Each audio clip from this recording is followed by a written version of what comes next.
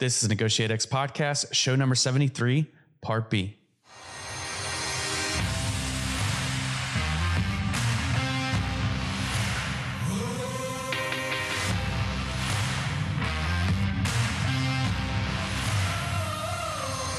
You're listening to NEGOTIATEx Radio, helping you elevate your influence through purposeful negotiations. If you're here looking to learn about how to become a better negotiator in both business and life, then you're in the right place. Stay tuned and be sure to join the others who have benefited from NEGOTIATEx.com, your home for negotiations training and consulting online.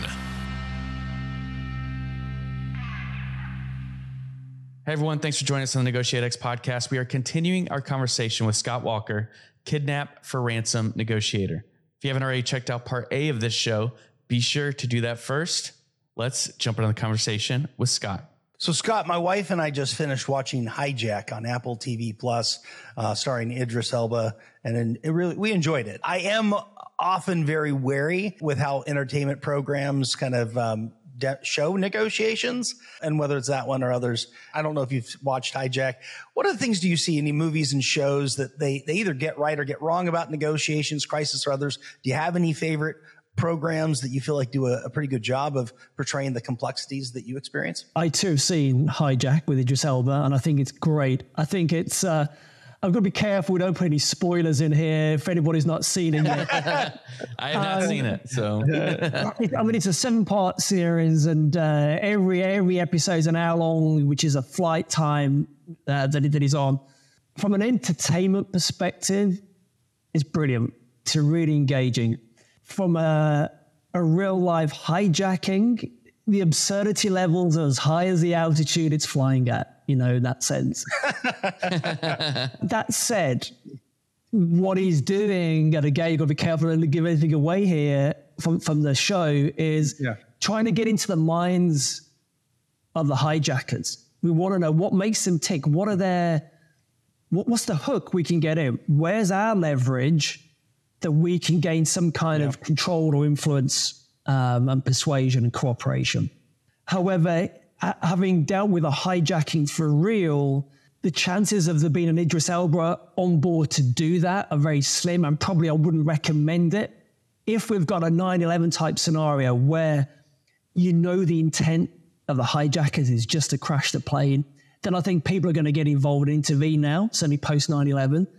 But if it seems to be all under control and they are looking for negotiated settlement, then it is going back to the point we've already raised. You want to emotionally self-regulate. You want to stay calm and focused, mentally agile, kind of absorb what's going on, not to antagonize the hijackers. And basically, you want to be there so you can reassure other people as well. But yeah, that's a great show. But in terms of other ones out that are more accurate, there's a film with Meg Ryan and Russell Crowe years ago called Proof of Life, where there was, I think it was an oil worker who got taken in Latin America. And Russell Crowe was a negotiator who flew out. And what was realistic was in terms of that direct expectation management, the confrontation with kidnappers, and a lot of, we call them third-party intermediaries. You see this in a lot of deals where people come out of the woodwork, for a fee, of course. They will manage to try and smooth the way for you. They'll be the intermediary, perhaps. And more often than not, they'll just get in the way. So in terms of his dialogue with the kidnappers, with these third parties, it's pretty accurate. However, that's where that ends. I mean, I certainly don't go flying in on a gunship or all that kind of stuff to rescue hostages. I want to go back from tea and medals afterwards. But so often in a lot of these shows, there's always a glimmer of reality, because often they have an advisor on there. But if I said to people listening that, again, 80-90% of the time is just hanging around waiting for the phone to ring, managing the emotion and boredom and what have you. But then when it does ring, you've got to be able to step up and really focus and get the job done. Yeah, as you talked through that with the examples, and as some of the previous kind of answers you were giving too, this idea of active listening is obviously a key component to the work you do. Can you share an instance? Do you have an example of when you were able to de-escalate a fairly tense, maybe highly intense situation by practicing effective listening? I think the one that springs to mind that I share with people is a number of years ago, a number of people got taken off a ship, hijacked off a ship by pirates, and they got taken inland, and we hadn't heard anything for a couple of weeks.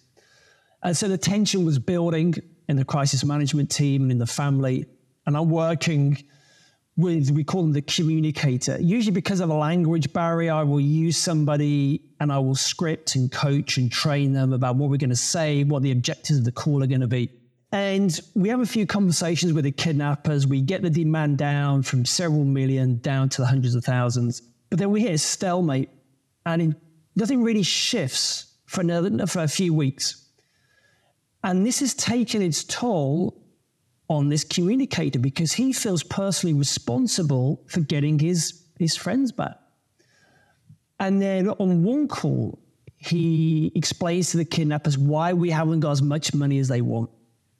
And he says, well, please look after my friends. They're your responsibility, Mr. Kidnapper.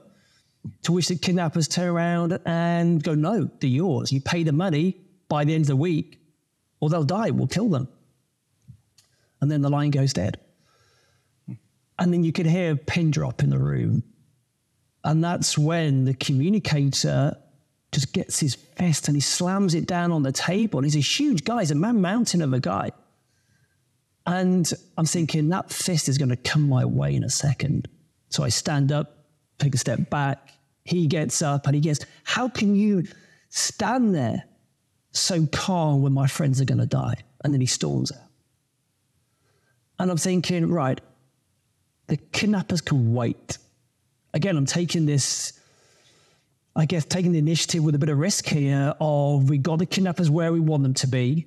Mm-hmm. They're not going to do anything. It's just a threat. I now need to focus my attention on our own side. This is the crisis within the crisis. This is the key person without whom the hostages are not going to come back. Right. So I think I've got maybe 24, 36 hours that I can stall the kidnappers, and I need to work with this communicator.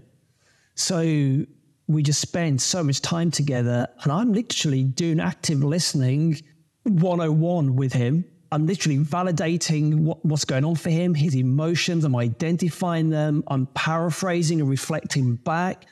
So ultimately, he feels safe, seen, heard, and understood. You know, I may think he's wrong on a few things that he's raising, but that doesn't matter. And these techniques are so powerful, particularly when we're speaking with somebody who we disagree with. So he feels validated and heard and understood.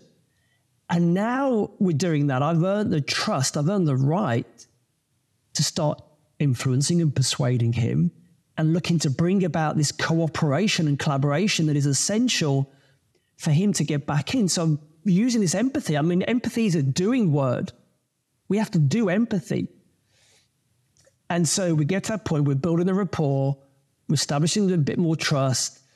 And then 24 hours later, he comes in the room, a fresh man. You know, he's showered, he's shaved, and he's had a shift, which is great. He's a shift of mindset.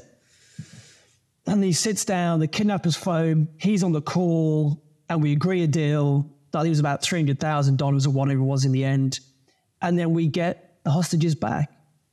But that was a pivotal moment of really utilizing every active listening skill in the book. And I wasn't being Machiavellian in what I was doing. I genuinely was concerned about him. Right. And the best way to bring about that behavioral change in cooperation is by being curious and the active listening skills. Awesome story hearing how that all gets tied together. So glad I had a good ending there. Cyber attacks and extortion are not new, yet many individuals and companies may not fully understand the risks involved.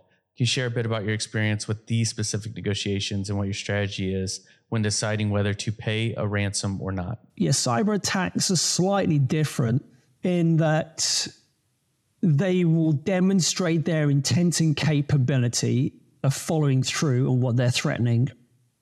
And what's easy with kidnappers is there's only the hostage. They can't clone it. They can't copy it. They can't hide it away. And if we pay the money, we know we're going to get the hostage back. Whereas when somebody may steal some data and then they'll encrypt some of your files as well with a ransomware attack, for example, we don't know what they're going to do with that data, or if the keys they give back, the decryption keys, are going to work. So it changes the rules of the game slightly. Yeah. And what I'll say to the companies, as well as to in a cyber extortion, as well as in a kidnapping, is, are you willing and able to pay for this? What's the so what for you? Is this just a bump in the road, or is this a game over for you or the business in a cyber attack? Is this a little inconvenience for you, or is this going to absolutely threaten the viability of your business globally? Because sometimes, particularly in the early days of these cyber attacks, I'd get the call and I'd say to the company, okay, so how much are the extortionists, how much is the threat actor demanding? Oh, well, we don't know. Okay, well, we call it sandboxing. Can you maybe examine the link they've given and explore what the message is? I mean, how much are we going to pay here? And they go, okay, fine. I said, well, how much is this costing you in lost opportunity costs or business costs? Oh, about $200,000 a day. Okay, well, then they click on the link and they realize it's actually, the demand is for 20,000 euros. And it's like, wow, okay, it's up to you, but you may want to consider paying it if it's 20,000 euros, it's costing you 200,000 a day. Right. That said, just because you pay doesn't mean you're going to get the right keys or it's going to work properly. So there's a multitude of different factors here. Again, do we just want to buy time?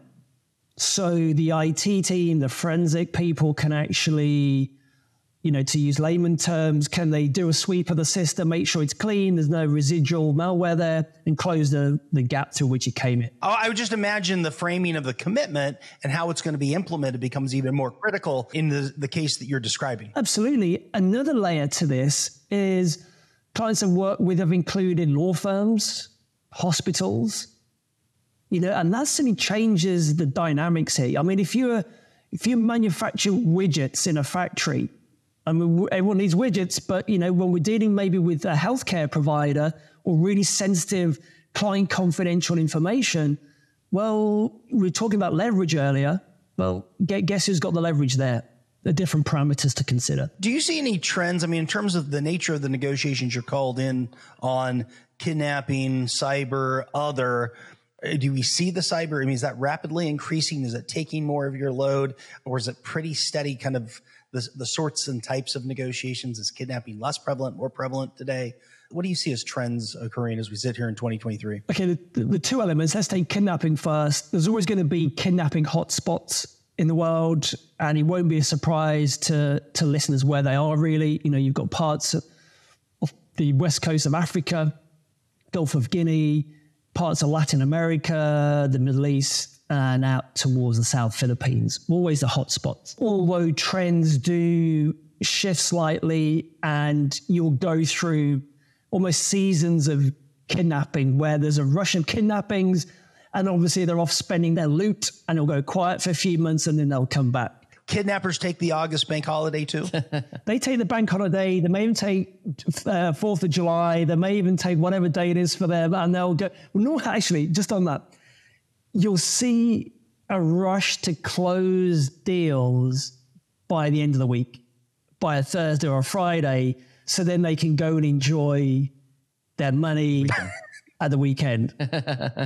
So if we want to agree a deal on a Monday or Tuesday, they're like, no, we're going to hold out for more money. We'll get to Thursday, Friday, and they're like, yeah, we'll have a deal. Can you get the money to us by the end of the day?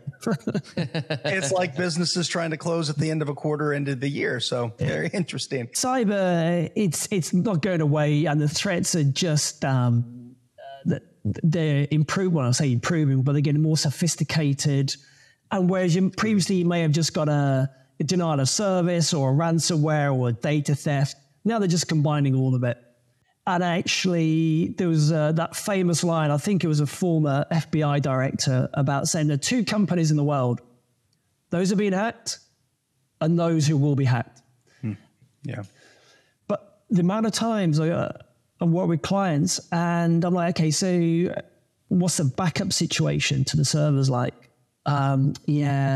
We didn't really have a proper backup in place. It was connected to the main system, and you think, well, okay, well, there's an expensive lesson for you there.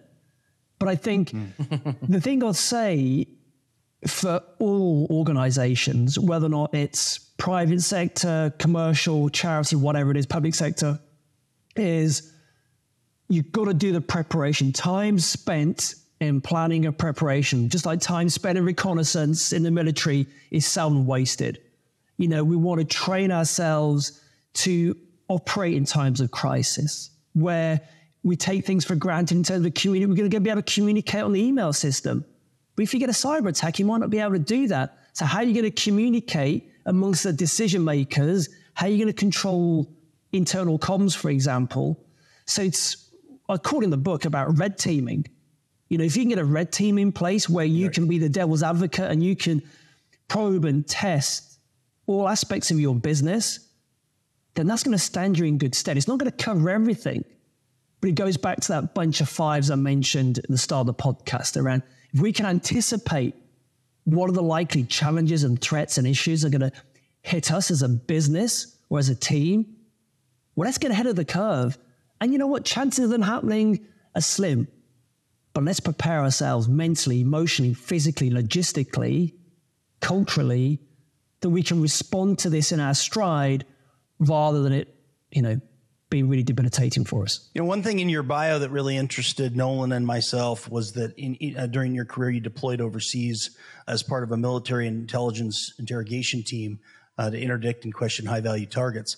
Just as a point of coincidence, the very first external negotiation training that our team at the West Point Negotiation Project conducted way back in 2009 was for a similar type unit that was deployed to Iraq. I'm just curious, what did you learn from that experience that you've been able to apply elsewhere? There's a couple of things. First one was small team dynamics. Again, this is on our side, was how do you operate in a challenging environment like Iraq when there's a small group of you, all with your own belief systems, values, etc., the own egos, etc.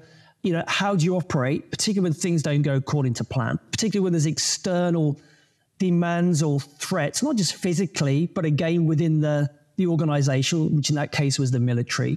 And then the other thing was about dealing with the detainees was, what's the hook?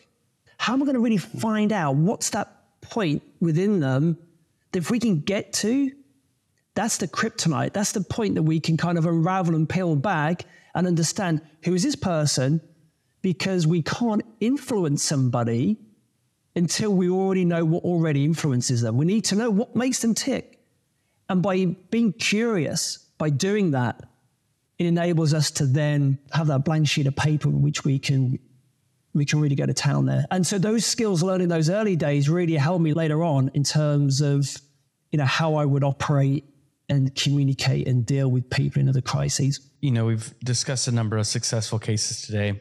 If you're comfortable sharing, have you ever had a failed negotiation that you could describe for our listeners as you reflected back on that situation? What'd you learn from it? There's a case just when I started out, actually. It was, it turned out it was linked to a terrorist group. And out of respect for the family, I'm not going to go into the details of this, but this was one where the hostage never came back. In reality, it probably was never going to come back. It was going to be a part of a publicity stunt as a recruitment tool, I think, for the terrorists. And this was in the early days of me getting into this industry, into the business. So it was a kind of real eye-opener. Ben, when I come from a policing background where it was like the whole protect and serve, it was about being a good guy, rescuing people and then, giving it to the bad guys. And so it was a realization that we can do the best we can.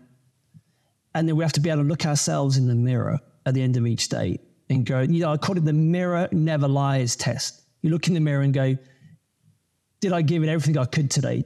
Okay. We almost have to detach ourselves from the outcome of which we really have only minimal control when you think about it, of all the things that could go wrong, particularly in a hostage negotiation. When you think about it, I can give you 100 things that could go wrong. And if those things go wrong, people die. So it was being able to look myself in the mirror. And I didn't deliberately sit down and do this. It was just one of those things. I was looking in the mirror, getting ready one morning, and I thought, do you know what? We did everything we could. Could I sit down with the family and in all honesty, in complete integrity and authenticity, look them in the eye and go, do you know what? I did my best. I'm really sorry your loved one hasn't come home, but we left everything on the table there. We did everything we could. And sometimes that's just, that's the way the result goes. So that was a real powerful example of control the controllables. There's some things, no matter how much money, time, effort you put in it, you're just not going to be able to influence the result. Yeah. And so that was a real salutary lesson of, control the controllables. Thank you for sharing. Yeah, what a great expression to control the controllables. And one, you're not making excuses. I mean, you're holding yourself accountable for, as you've said, your training, your preparation, everything that's led you to this moment, executing as well as you can. And at the end of the day, not every negotiation is going to be a success. In your world, that is a high cost. The loss is huge when it's dealing with a human life. And to still be able to go back and reflect and say, did we do everything possible? You mentioned AARs earlier. I imagine the AAR process is pretty critical, regardless of whether it's success or failure, the ability to go back and review what you did. Yeah, it's that constant review of how can we improve? How can we be, even if it's just a couple of % better next time? And we do that not by finger pointing, it's creating that safe space. That safe space of, right, everybody is an equal here around the team. Over to you. What were your thoughts, comments, opinions, insights into what happened? And if we did that again, what would you do differently? Or where do you think it broke down? And not from a finger pointing, but from a learning perspective. And what that safe environment does, it then enables people to put their hand up and go, do you know what, I screwed up there. Well, it's a segue into kind of this question I was going to ask about. So much of what we've talked about is centering around negotiation. What you're talking about, right, takes us even a little more broad, just as we consider crisis leadership in a general sense. And I'm just curious, in addition to what you're saying here, what other sort of advice would you give to CEOs, other senior leaders about how to most effectively overcome and achieve success when facing insurmountable odds or incredibly high stakes, highly uncertain situations for their organizations? I'd say first off, see it as it is. Don't catastrophize. This is reality check. And then it's taking ownership and personal responsibility. By doing that, it's like, right, we've got it. We've got hold of it. We're gripping it. And now we're going to do something about it. And there's two powerful questions that were told to me years ago was, so what and now what? Okay, so what? This has happened. What does this mean? What do we need to do? So the so what part and the now what? And by taking that personal responsibility and ownership, parking the ego, surrounding yourself as the leader, surround yourself with really good people. And again, I use a line in the book that I got from Jim Collins. It's getting the right people sat in the right seats on the right bus, according to their personality type, according to their skill set. And you want these people to be able to speak truth to power. If you're making a really silly move, you want to empower your team to go, Scott, that's not the best move there because A, B, and C. And that takes a lot of courage, particularly the high ends of an organization, to allow people maybe 2, 3, 4, 5, 6, 7 levels below you to call you out. And so by developing that culture takes time, but boy, oh boy, when the crisis happens or the challenging situation, I know which environment I'd rather be in. Yes, you need to make decisions quickly, but you want an environment where you're seen and heard and you got a voice. But ultimately, you as a leader are going to have to make a decision, but it's best to get the people's opinion if you can and stay cool, calm, collected. Test, practice, prepare.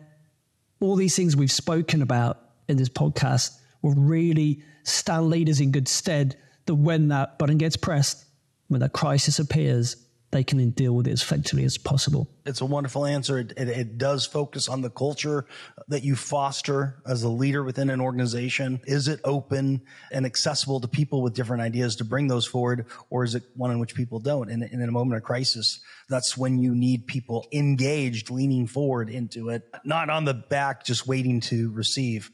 It's a great response. Thanks. Thank you, Scott. Scott, as we get ready to wrap up, is there anything we haven't asked you that you'd like to share with our listeners as a final thought or key takeaway? I would actually say, as much as possible, is to, when you're in a negotiation, is to enjoy it as much as you can. You know, we're so focused on achieve, but then we become the hamster on the wheel. Yeah. And it's like, yeah, I've got this deal, I've got another deal, and another deal. It's like, okay, well, how much of all these deals are you enjoying? And so as much as you can, the business you're in may be a serious business, but it doesn't mean you can't have fun achieving it and moving through with a bit more ease and joy. And you know what? It makes it far more fun and enjoyable, a better place to work for the people around you as well. And I think you show up better too, right? You sound a better version of yourself. Absolutely. Thank you so much, Scott. Thanks, Scott, for joining us on the show today. Really excited. Kind of want to kick it over to Aaron for some closing thoughts here. Oh, yeah, there's so much here. I'm just going to focus on the one. I don't think I'd heard it phrased the way you had before, but that, you know, empathy is a doing word. The idea of being, you know, showing somebody that you're negotiating with that they're safe, they're seen, they're heard, they're understood, and they're validated. What a powerful place to get to. And that goes whether you're negotiating externally, but even more importantly, negotiating internally to make that happen. Well, that's it for us on today's podcast. If you haven't already, please rate, review, and subscribe to the NEGOTIATEx podcast, and we'll see you in the next episode. Thank you for listening to NEGOTIATEx Radio, helping you elevate your influence through purposeful negotiations. If you're here looking to learn about how to become a better negotiator in both business and life, then you're in the right place. Be sure to join the others who have benefited from NEGOTIATEx.com, your home for negotiations training and consulting online.